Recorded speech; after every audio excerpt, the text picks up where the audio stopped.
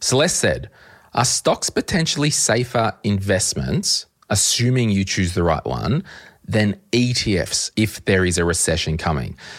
I wanted to camp on this whole thing around recession-proof and safe stocks and safe investments and all that stuff.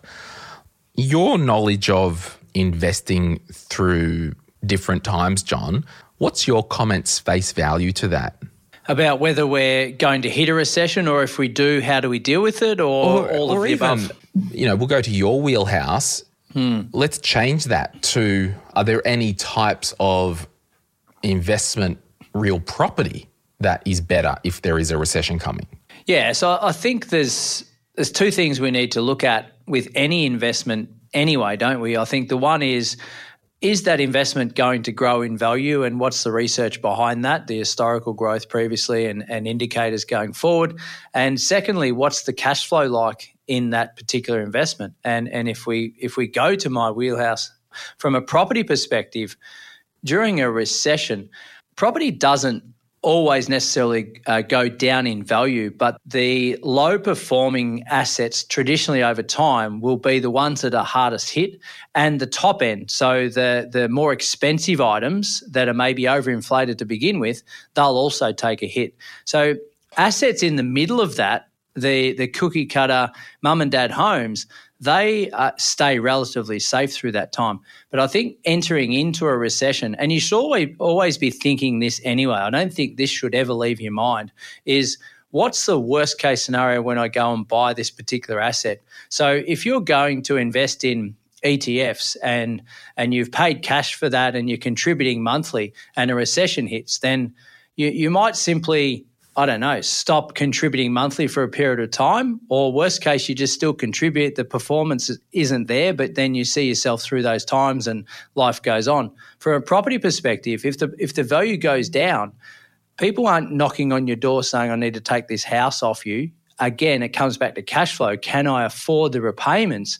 If there's a vacancy at any one time, can I afford that as well? So, yeah, that capital growth and cash flow, but always preparing for the worst anyway, regardless of whether there's a recession. Yeah, so I'm probably answering this two ways. I'll start by saying, are you an individual investor or not? So individual stocks. If the answer is yes, well, you probably don't have ETFs anyway. So if we back up the truck further, that speaks to what is your investment strategy long term?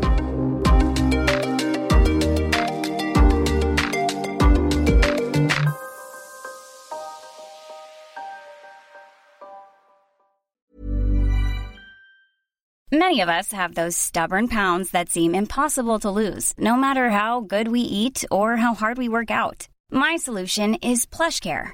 PlushCare is a leading telehealth provider with doctors who are there for you day and night to partner with you in your weight loss journey. They can prescribe FDA-approved weight loss medications like Wegovy and Zepbound for those who qualify. Plus, they accept most insurance plans. To get started, visit plushcare.com/weightloss. That's plushcare.com/weightloss. My investment strategy is to build wealth, low cost, diversified, broad-based ETF index funds. Like, in the main, that's what I do. Now, I'll just unpack a little bit of this.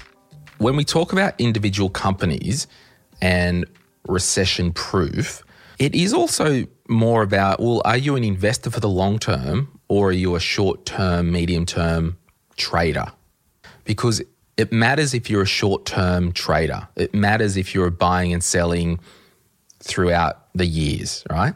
But if you're a on-balance net buyer, I'm just buying and holding for the long term, it doesn't really matter. But individually, stocks that are considered to be recession-proof or a little bit defensive when things get tough are going to be things like your power companies.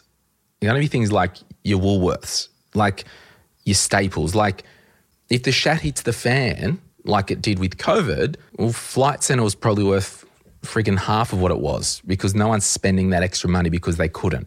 Any kind of luxury designer things, and on a previous podcast, we talked about the four-wheel drive brand ARB. At face value, hey, if people stop spending money on luxury four-wheel drive bits, that could, in the short term reduce. So even Warren Buffett has recently, on Nick's podcast, My Millennial Investor, he was talking about Warren Buffett actually bought a garbage collection company or something like that. Like really basic infrastructure, stuff that we always use. Because when COVID happened, which was a pretty savage recession, and this is the whole thing, like, is it a technical recession or an actual one? I think it was a technical recession for 10 minutes during COVID, but I kept shopping at Woolworths. John, you kept shopping at Woolworths. So you've got to look at companies like that. But if we step back further and look at our strategy, and that is my investing strategy is to build long-term wealth in broad-based index ETFs, well, that's what we're doing. And I've said this before, like, if over a 10 or 20-year period is our time horizon, our strategy doesn't change if for 2 of those years or 1 of those years is quote-unquote a recession. So all that to say, don't get caught up in the short-term things when it comes to your investing. We need to buy diversification, low cost, quality for the lion's share of our money. Now, you might say, well, that's fine, Glenn. I'll make a number up just because it's always really handy to have round numbers. And to make it a bit more juicy, I'll use $100,000. You might say, well, I've got $90,000 in broad-based ETFs, 90% of my portfolio, 10% of my portfolio, because I've got a genuine interest in investing, I might buy some shares in Woolworths. I might buy some shares in AGL. I might buy some shares in rubbish company because I'm interested in following this stuff, and if that keeps you engaged with your money, it's worth doing. But all in all, go back to your strategy, Celeste. What are you doing? Are you building wealth, low cost, diversified for the long term? And if that's the case, we don't say, oh, there's a boom about to happen. What companies do we invest in when there's a boom about to happen? That rarely happens because, we just don't. It's always like, oh, what do I invest in during non-favorable times? So what's Glenn James doing if there is an oncoming recession? I'm still going to work every day and putting money in my broad-based ETF portfolio and getting on with my life.